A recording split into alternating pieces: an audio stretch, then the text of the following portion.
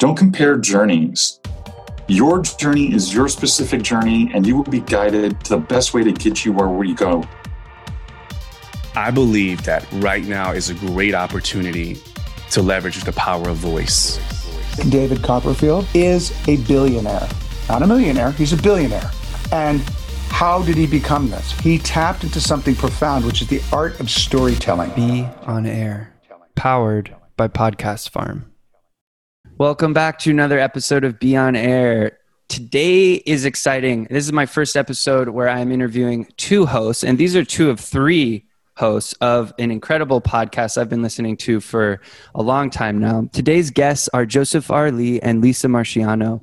They're both certified Jungian analysts and two of three co-hosts of This Jungian Life podcast, where they engage in lively, sometimes irreverent conversations about a wide range of topics such as cultural currents, family dynamics, personal issues, and more, and share what it's like to see the world through the depth psychological lens provided by Carl Jung.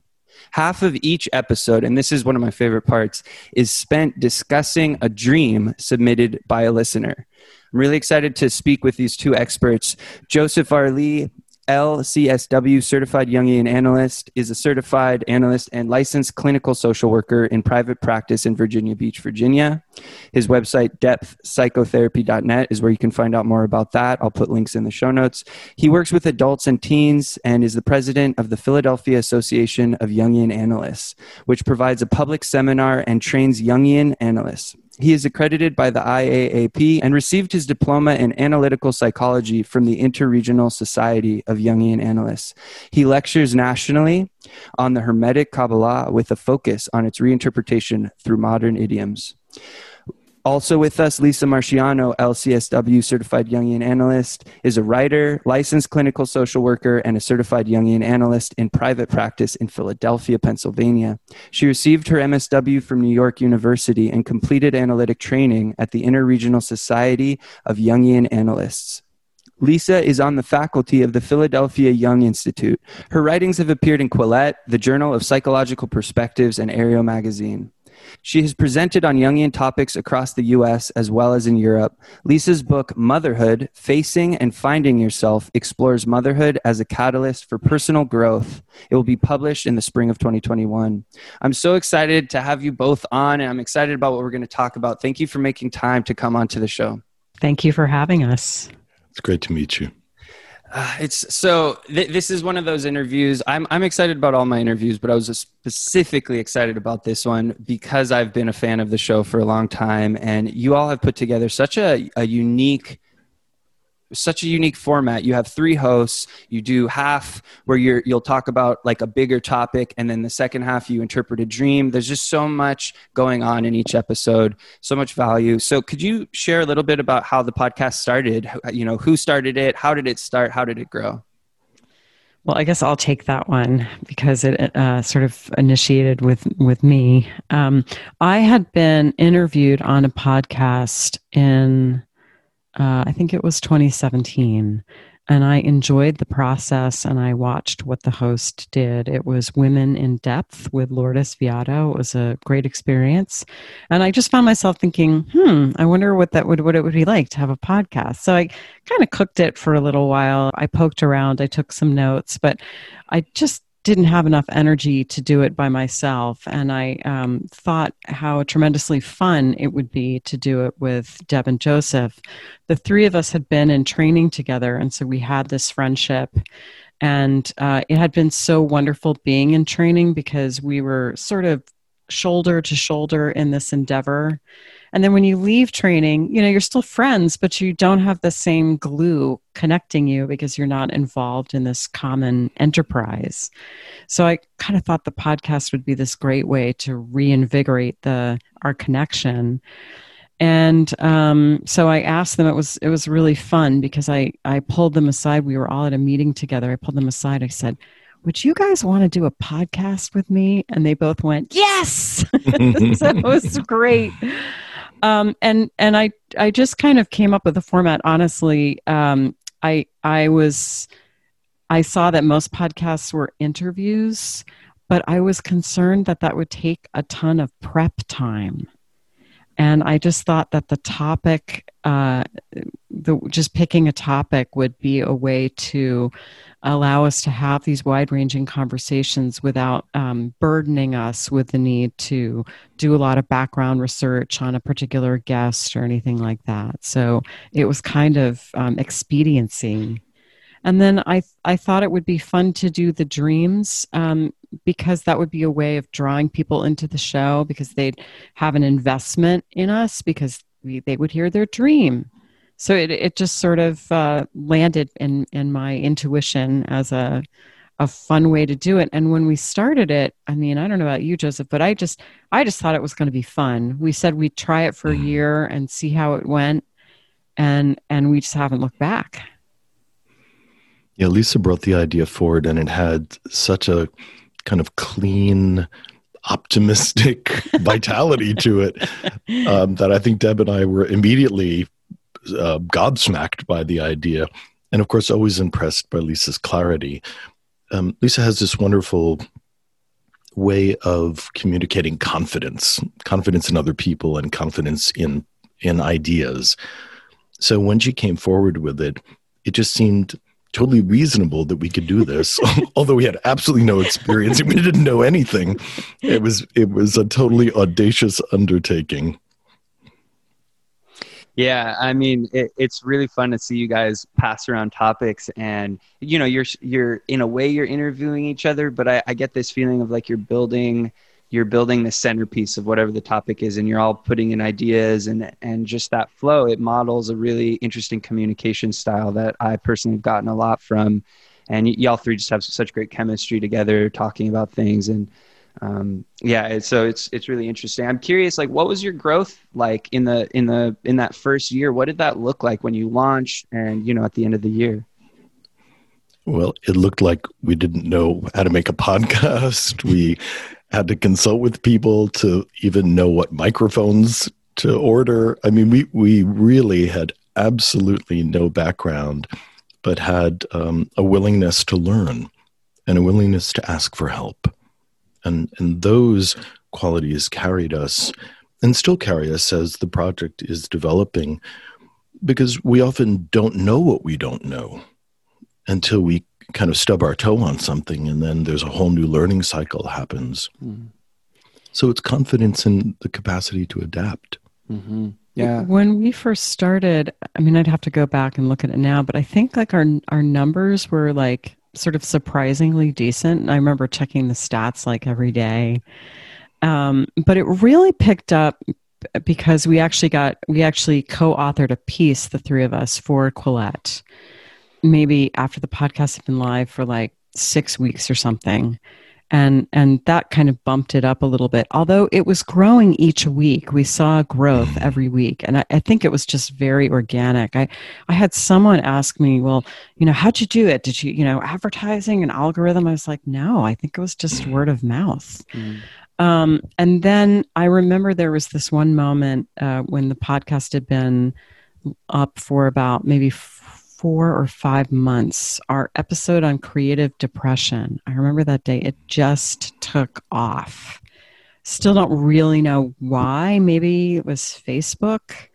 We were certainly, posting stuff on Facebook and Twitter. But it was the first time that there was this really kind of significant bump. And I remember how exciting that was. And it's grown pretty consistently month over month. We've done some things to help get it in the public eye a little bit more, but in general, it's just, I think, been quite organic. Yeah, and that seems to be like an indicator of the value of the content. What I hear echoed from many podcast hosts is to prioritize providing as much value through the content and increase the quality of the content, and just focus on that and not worry about the numbers or really like advertising and all this stuff. Is like, if we can just serve the audience we have through word of mouth, it'll end up growing. And so that's kind of a cool experience that you shared there. With the dream interpretation in particular, you all have a course, is that correct? We do, as an extension of the podcast. Again, an idea that Lisa had pioneered, that we could begin to develop an educational platform. And since the dream interpretations seem to be the most interesting part of the podcast, we thought, people would probably jump in the water for that. And so far, we've had a really great first year with the Dream School and hope that more people will discover it. Yeah, it's a 12-month self-paced program where we basically teach you how to work with your own dreams the way that we work with dreams on the podcast. And dreams, of course, are a huge part of Jungian work, Jungian analytic work, and Jung's theories. And so we've been able to package that to make, I think, a pretty meaningful experience for people. And I think dream work is so compelling because everybody dreams. Yeah.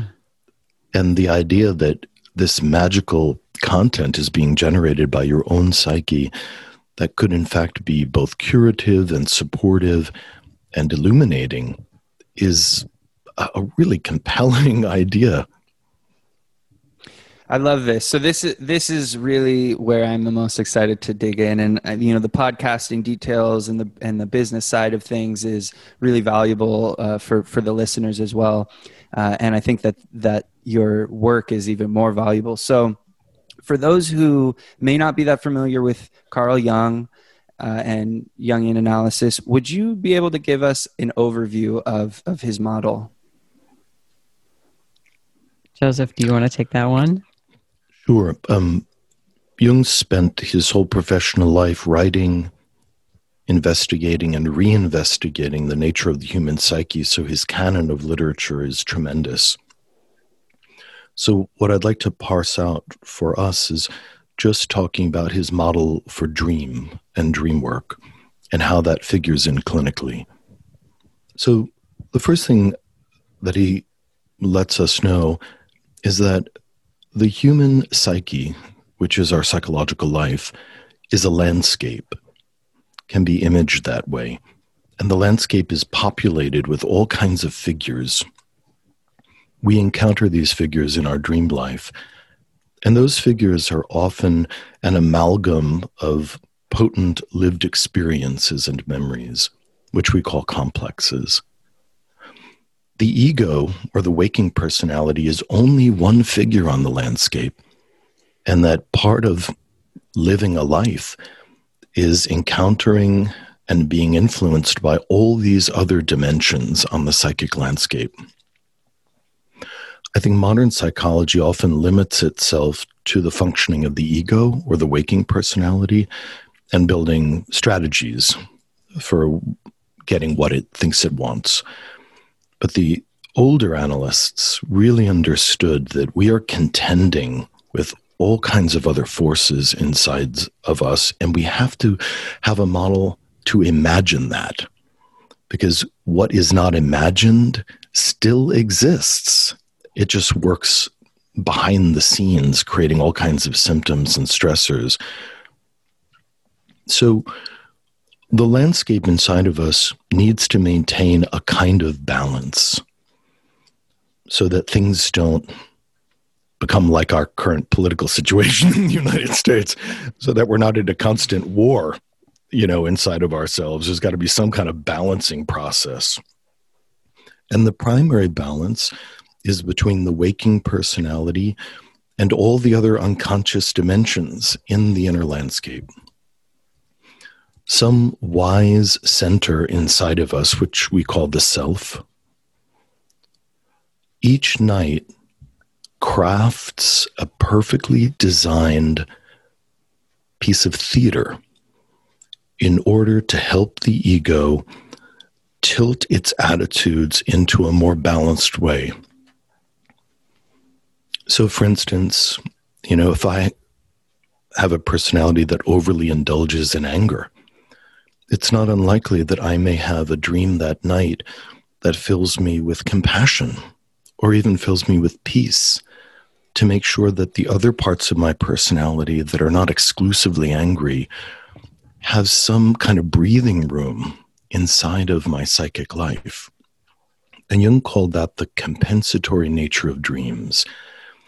I like to think of dreams as a kind of medicine, so that each dream is delivering a curative, moment, a curative attitude, or a corrective emotional experience. And that's often a lens that I use. What would you say, Lisa? Well, I think that's a great overview. I mean, I would just add that one of Jung's great insights, picking up on what you said, Joseph, is that our conscious personality has to contend both with outer reality, but also the inner world as well. And we need to have a functioning relationship with our inner world. And that doesn't mean just giving into it, doesn't mean that the unconscious is all wise and all knowing, but it does mean that we need to be able to take a stance and have a confrontation with forces in the inner world. And dream work is one of the ways that we do this. So, Joseph's right, this is just kind of a tiny portion of what Jung said about the psyche, but it does kind of give us a partial way in. That is an amazing overview. Thank you for laying that out for us. The image of a landscape with these different figures on it, and the psyche trying to balance itself by creating these dream symbols, this dream theater for us is such a amazing way to look at it. And I think some people will think that the dream is just some random noise in the middle of the night and there's no reason to pay attention to it. What kinds of transformations does an individual go through when they start to spend time with their dreams, whether it's writing it down and contemplating it or working with an analyst? What is some of the transformation that someone could expect by actually tuning in to their dream world? Well, what a great question. I had someone that I worked with a while ago who seemingly was pretty impaired. This young man suffered from a mental illness and had always kind of assumed that he would be, sort of marginally functional in life. And very, very brilliant person, but just some, more severe kind of symptoms that made it difficult for him to function well. And we'd been working together for a while, and he started attending to his dreams. And when he started attending to his dreams, there was a dramatic change. I mean, first of all, the dreams were just unbelievable. And what they showed, their clarity and just the poignancy of the images, they were really striking. But I also saw this immediate kind of quickening of his personality. And he went from living in his parents' basement, literally, and kind of thinking that was going to be it, to moving out and getting a job. It wasn't seamless. It was, difficult at times for sure, but this was, I think there was something about him really taking himself seriously and also turning toward the unconscious and seeing the rich inner resources there. And the dreams were saying, in essence, you don't have to live in your parents' basement. You have so much more. And that is indeed what we found, because he was able to operationalize that. Yeah, when you said that, it reminds me. So he was taking it helped him to take himself seriously, and it reminds me of this poem from Hafiz where he says everything is sacred, and it's like when we acknowledge that this, the compensatory nature of dreams is happening for our balance and for our wholeness, there's this portal that we can go through into the next developmental phase of, wherever we're at, is what it sounds like. That's great. Yeah, I like that. Everything is sacred, and we are sacred, and our life is sacred, and we can take it seriously. Yes. Yeah.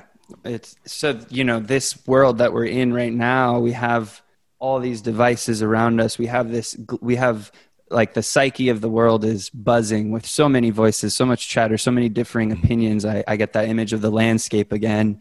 It seems like there's never been a better time to start to take ourselves seriously and to do this inner work, which hopefully has, as you've shown with the transformation of the person you were mentioning, it has an effect on the outer world. With the term shadow work is something, people have talked about doing shadow work. Could you help create a definition? My guide and mentor in this realm, who actually shared your podcast, Melissa Meter, with the Synchrosoma podcast, a great podcast on somatic shadow work, was the first person that really helped me understand something about it. I'd be so curious what you think, what is shadow? What is that phenomena, and what is like a layman's way to begin to work with that matter and that material, that unconscious material? Well, Jung once said that shadow is everything that we don't want to be. So it's those parts of ourselves that we like to think that we're not. It's things that we learned as we were growing up are inappropriate or unsavory somehow, and so we kind of tuck them away and we pretend that we don't have those aspects. And it might be something like, greediness or aggression for some people. I mean, it depends in part on our culture and our parents, what we kind of cut ourselves off from and disavow. But the truth is that these contents that we've pushed away from ourselves also contain a lot of authenticity, integrity, and energy. And so as we get older, it can be really important to reconnect with these. And it's, Jung said, I have to have a shadow if I'm going to be whole. I can't just be all light. So it's important to our sense of wholeness to become aware of shadow and to try to integrate it. Not that these contents aren't sometimes genuinely problematic, because they can be. My quick way, and Joseph, I'll turn it over to you and see what you have to say next, but what I'll sometimes tell people is, who's the person who really annoys you, who really gets under your skin? And oftentimes there's a person that, everyone would objectively say, that person's kind of obnoxious. But for you, it's just like nails on a chalkboard. You can't stand the person. So it's kind of an outsized reaction to the person. That's interesting to me. And then I want to know, what about that person bothers you the most? So for example, I was working with someone who had this really strong feeling with this person who was in her graduate program. And I said, what's the most annoying thing about her? And she said, she just thinks she's such a big deal. She just thinks she's so great. And this was in the shadow for her because she'd really grown up to be very humble and accommodating and not take up too much space. And so this person who just felt very entitled to be big was a shadow figure for her. And it was important for her to have a relationship with that and maybe even reclaim some of that. So Joseph, what would you say? What I was thinking is that shadow making has to do with the first, 10, 18 years of life. That we are born as a very whole but instinctive creature. And in order to survive, we have to accommodate the culture and the systems and subsystems that we're born into. So right from birth, there's all kinds of subtle and gross communications about what's the right behavior and what are the things that have to be cordoned off and suppressed. That's essential. That's not pathologic. We need to fit into our culture. And Jung felt that the first half of life really involved keeping that shadow element reasonably quiet and kind of serving the tasks of getting established.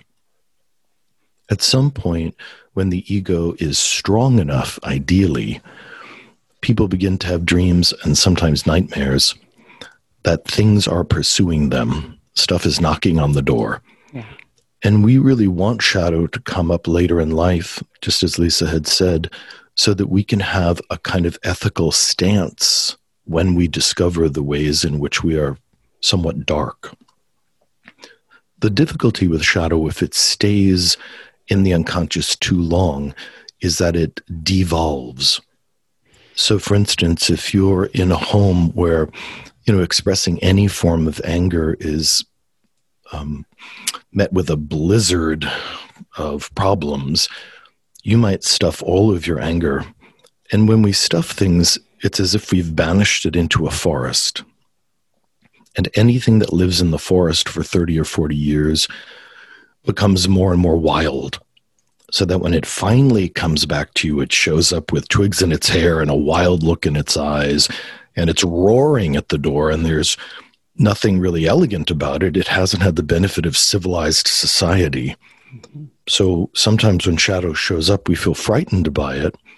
But just like that fairy tale Beauty and the Beast, if we can invite our beasts to the table, if we can set some rules for them, little by little, just living with us begins to lift the curse of them being banished.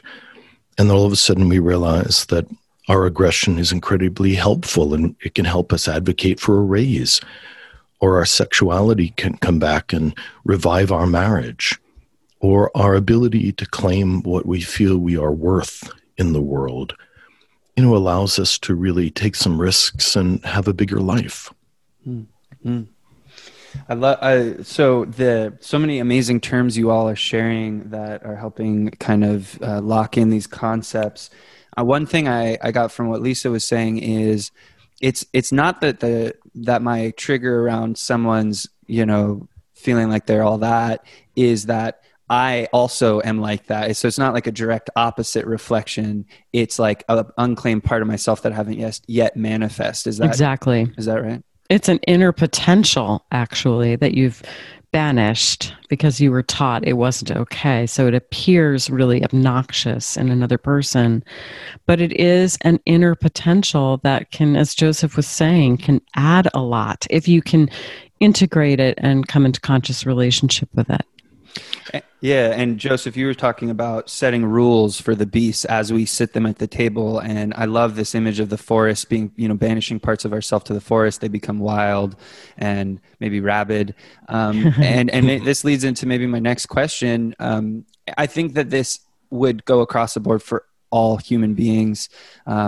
Particularly, I'm interested in men's work, and I'm curious how Jungian psychology and myths and symbols, in an age with so little rite of passage for young men, what are some ways that men can start to work with their shadow and use myths, symbols, Jungian psychology to assist them with that?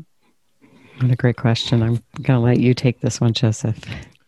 I think that's a really broad, wonderful inquiry, but Jung's work has a lot to offer the men's movement, and particularly men who are emerging into their power, as they're moving into their professional lives or are new fathers. I think that shadow, very importantly, can be problematic, but there's also golden shadow.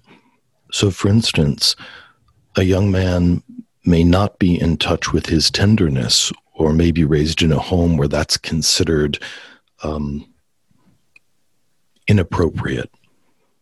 So it might be with the birth of the first child that all of a sudden tenderness is returned to him, which at first he might resist, thinking it somehow weakens him. But then he finds that allows him to have a whole other dimension of relationship to his young son. I find more with men who are in their 20s and 30s right now that there is a loss of connection with the pre-Christian images of the masculine God. I think that masculine sexuality has become demonized, and men are being characterized as dangerous because they are desirous beings. And a lot of our religious upbringing, and also a lot of wounds that exist in the culture, seem to reinforce that. So we now have an entire generation or two of men who think of their instincts as inherently dangerous and have to be hidden and suppressed. And that kind of makes people a little crazy. And at the very least makes them psycho-spiritually flaccid. So I think if we can look to the more ancient archetypes of the phallic god, there was a time when the phallus was a universal symbol of urgency and potential and the capacity to arouse, to fill with ideas and fertility. If we can go back to the beginnings, I think young men can reclaim the nobility, the integrity, the passion of being male, and cast off some of the cultural confusions that are rising up. I'm saying that in a rather facile way. The work to find that and to push away a lot of the cultural programming is substantial. Well, Joseph, I think you expressed it really beautifully. It's really about, Kaylee, you said, well, what does Jung have to say about this? Jung talked all the time about the importance of the instincts. In fact, he said a bunch of different times in a bunch of different ways that most of our pathology, if you will, or our suffering is because we've been cut off from our instincts. And Joseph, you're really talking about going back and reclaiming these instincts, in these masculine instincts, and rather than denigrating them or being ashamed of them or being cut off from them, championing them really in an appropriate way. And this also was part of what the mythopoetic men's movement did. And that was active back in mostly, I think, the 80s. And there's just some beautiful stuff that's been written, very much inspired by Jung. There's a wonderful book called Iron John by the poet Robert Bly. Michael Meade is a mythologist who's written extensively on these topics. And so I would love to see the mythopoetic men's movement come back a little bit, because I think you're right, Joseph. I think there's now been a couple of generations of men who've grown up without any way to see the masculine portrayed as potent and fiery and kind of appropriate, rather than just sort of demonized and cut off from its core strength or something. And beautiful, that there is a beauty in the masculine spirit, and that all these things have to be redeemed from the shadow, by the way. Mm-hmm. And there's a trust that comes from doing that work and discovering those parts and coming into contact. I think that men become more trustable the more we become aware of those, rather than letting it kind of fly in the unconscious and potentially cause pain and confusion around us. Exactly. I mean, I think what you're getting at there, Kaylee, is that if we pretend we don't have shadowy qualities, I'm never greedy, not me, I'm never greedy, then of course I'm greedy sometimes, right? I'm human. And so if I split off from that, then it's in the unconscious, and it's like what Joseph was talking about before, it just gets wilder and it kind of runs out of control. So this stuff about, say, masculine instincts, well, yeah, sometimes those things can be a problem, but they don't become less of a problem if we say, well, I don't have that. I'm never, I'm never lusty, Of course you are, we all are. But claiming it and forging a conscious relationship with it really enables that to be, like Joseph was saying, beautiful. And, as we're getting towards the end of the interview, this is a perfect transition, because I think that relationship is such a powerful mechanism or like a crucible to do that work and to come into contact with those parts, right? It's like such a quick way to figure out what I'm unconscious about, is to have my partner or like a dear friend, someone I'm close to, share that back with me. So Lisa, I know you have a book as well called Motherhood, Facing and Finding Yourself, which explores motherhood as a catalyst for personal growth. And, I'm really interested in attachment theory, and that, the first 2 years of a child's life and how impactful that is. And it seems like while the romantic relationship is so transformational and important, there's this whole other boss level of having a child. And so could you talk a little bit about your book, what it explores, what that means for mothers, and yes, spend some time there. Yeah, so I mean, it's interesting you mentioned relationships. Our colleague Jim Hollis, a very well-known Jungian analyst who's written tons of really wonderful books, he'll sometimes say, "If you don't know what your shadow is, ask your spouse." So it's really true. We do meet our shadow in relationships, and part of the thesis of my book is that we also meet it when we're mothering or even just parenting, because there. First of all, parenting, there's the extremes required, the physical exhaustion, the emotional intensity. You love this person so much, but they can be so exasperating, for example. It's going to bring up your shadow. I mean, most parents don't like to admit it, but if you said to a parent, when have you been at your ugliest? Probably most of us would say, "Oh, it was with my kid. I just lost it with my kid." But we also sometimes see our children carrying shadow qualities. So things that we would never permit in ourselves, for example, maybe it's something that our child winds up living out for us in this sense of kind of golden shadow. But the relationship with the child might allow us to reclaim that. So part of the thesis of my book is the experience of being a parent is an incredible opportunity to meet yourself and to learn about yourself. And some of that will be because you go to some dark places. But if the purpose of life is to get to know ourselves better and be as fully human as we can be, then parenthood is a really good avenue for doing that. I love that. That's coming out in spring. Is that right? Yeah, it's coming out May 25th, actually, and it's already available for pre-order on Amazon, and it's being published by Sounds True. Oh, wonderful, wonderful. And you have some episodes on parenting, I'm sure, right, on This Jungian Life? Well, we definitely have one early one on motherhood, but we haven't addressed it much specifically, have we, Joseph, other than that episode? No, we've talked about father and mother archetypes and complexes, but in terms of, for instance, parenting skills, things like that, that's an area for us to put on the list. Yeah, I don't think we're ever going to run out of topics.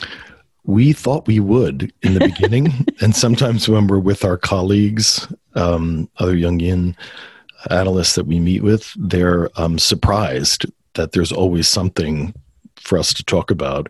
I don't know if that's a product of our own chatability or whether or not there are that many interesting things in the world, but the list does continue to grow. How do you all work together to generate, maybe this is a great transition real quick to talk about the 3-host experience in managing a podcast with multiple people. How do you guys generate ideas and kind of, decide, we're going to do this one? We do it in conversation. That has made the podcast so fertile. Sometimes one of us will simply be enlivened by an idea and we'll just ask for the support of the other two to say, just help me bring this forward for a podcast. Sometimes we'll just put a basket of things, in the center of the conversation. And then as we, rifle through them, all three of us will just agree. This sounds like a good idea, and this sounds like something we might have a couple of things to say about. I think that what's unique about our podcast compared to other Jungian podcasts is we are having a live, developing conversation on the air, and we don't script ourselves. So there is a place for a lot of erudite Jungian lectures, which are showing up on the web, but they're not conversational. And they're not necessarily developing in the psyches of the three of us, and we learn from each other. When I think about certain ideas I've had in the beginning of our project and how my own ideas have evolved by having a frame to listen to Lisa and Deb comment on a variety of things, that's part of the alchemy of there being three of us.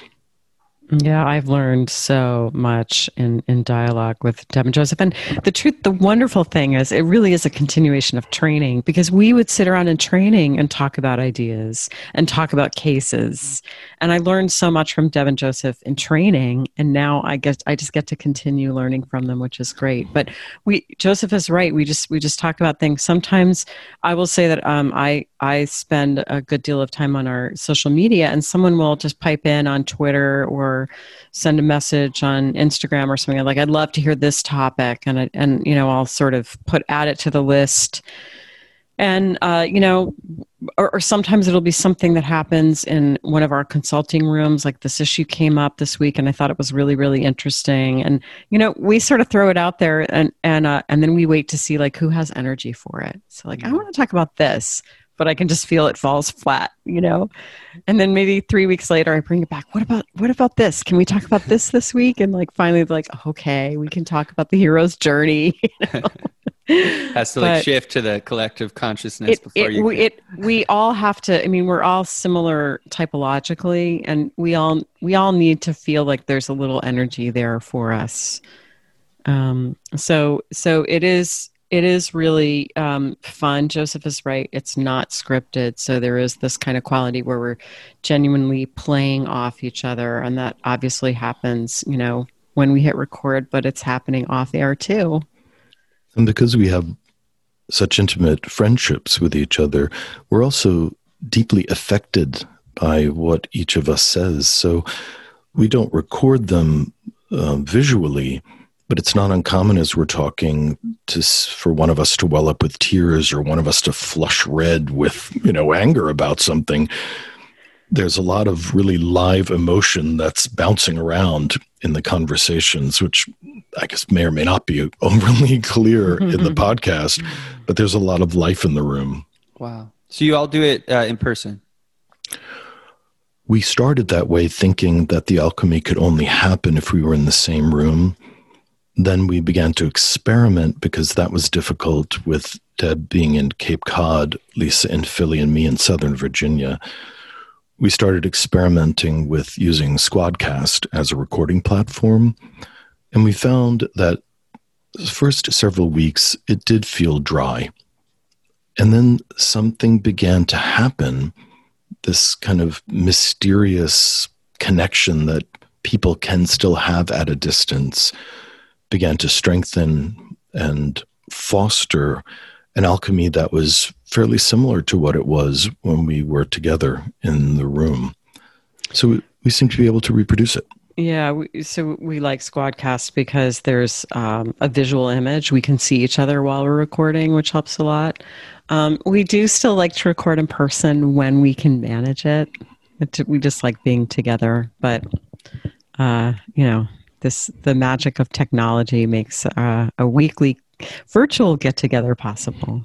Yeah, it sounds like you figured out a solution to when you can get together, great. When you can't, at least you can still provide your audience with the content that they love and help push these ideas forward. We're getting here towards the end. I have one more question at the end, but I wanted to open up this space a little bit for both of you to share anything new you're working on. I know we talked about your book, anything about the podcast that how could people get in touch? What would be the next step that you'd like listeners to take to learn more about each of your work and the podcast?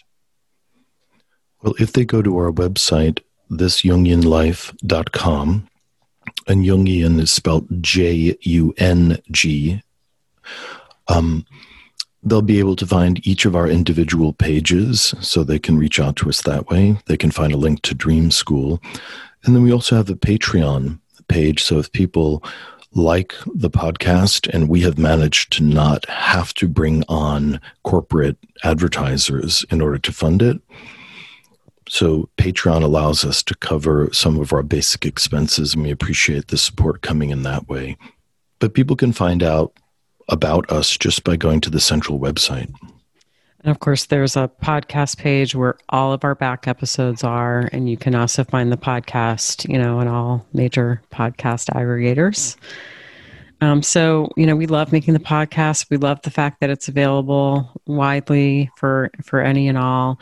We're on Instagram, we're on Twitter, we're on Facebook, and we always post our episodes on all three places each week. And, we're there to chat too, as much as we're able. So, we love interacting with people, and people write in all the time and say what they thought about the episode, and we love that. So we welcome the engagement, and we hope to hear from you. People can submit their dreams too. Is that right? Oh, yes, of course. Thank you for mentioning that. Yeah, we do spend time every week interpreting a listener's dream. There's a place to do that on the website. Again, it's thisjungianlife.com. Since the podcast started in April 2018, we've had, I believe it's over 1,500 dream submissions. And, we just go to the top of the pile and I try to pick one that's come in recently. So, submit your dream and maybe you'll hear us discuss it on the podcast.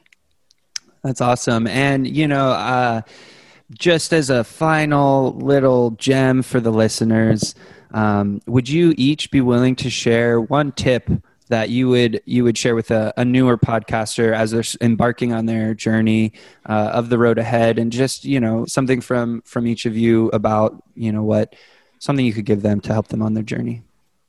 What I want to say, oddly, is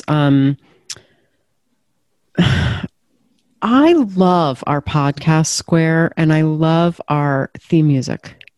And we were helped in choosing these with Podfly, who does our production. And I love our brand, just visually and the music for it. And that just feeling so proud of it and feeling really good about it, I think has really helped me feel confident putting it forward. So I would say make sure you love how you've branded yourself. I think what I would say is to be bold and to trust that this is going to be an evolving project. When I look at, the first 10 podcasts we did, they're really very different from the podcasts we do now. And we've resisted the temptation to re-record old things. Or just take them down. Yeah, just leave artifacts of our early stumblings, out there on the web. But that's okay. That when you first release your podcast, you're not going to have a lot of listeners. So it's not like anything terrible is going to happen if you sneeze into the microphone or, something isn't edited as smoothly as you'd like. But if you stay in the process, and particularly that you post episodes fairly frequently, that seems to be a real key, that you'll become more accomplished. And at a certain point, people will just begin to notice. So the product doesn't have to be finished and all put together exactly perfectly at the beginning. So be bold, start, give it a shot, listen to your own podcasts and think critically about it and make small improvements. It's an eminently doable thing. Wonderful wisdom from masters and experts. Thank you both so much for your time. I could talk to you for hours and hours about so many things, but this was a great, quick dive into the world of dreams, symbols, Jungian psychology, and podcasting. Thank you both so much for your time, and I hope to get to speak again in the future. Yeah Thanks a lot for having us on. Bye-bye. Absolutely. Take care. Thanks so much for tuning in to this episode of Be On Air. I hope you enjoyed it and are now one step closer to turning on your mic and broadcasting your message to the world. Are you ready to start your own podcast and amplify your brand? Or are you struggling to get your show in front of engaged audiences? I can help you on your broadcasting journey. Get in touch with me and apply for a strategy session if you want to discuss your podcast idea. You can reach me at www.podcast-farm.com. I'm on all the social media. Until next time, my friends, I'm Kaylee Marks. Thanks for tuning in to Be On Air.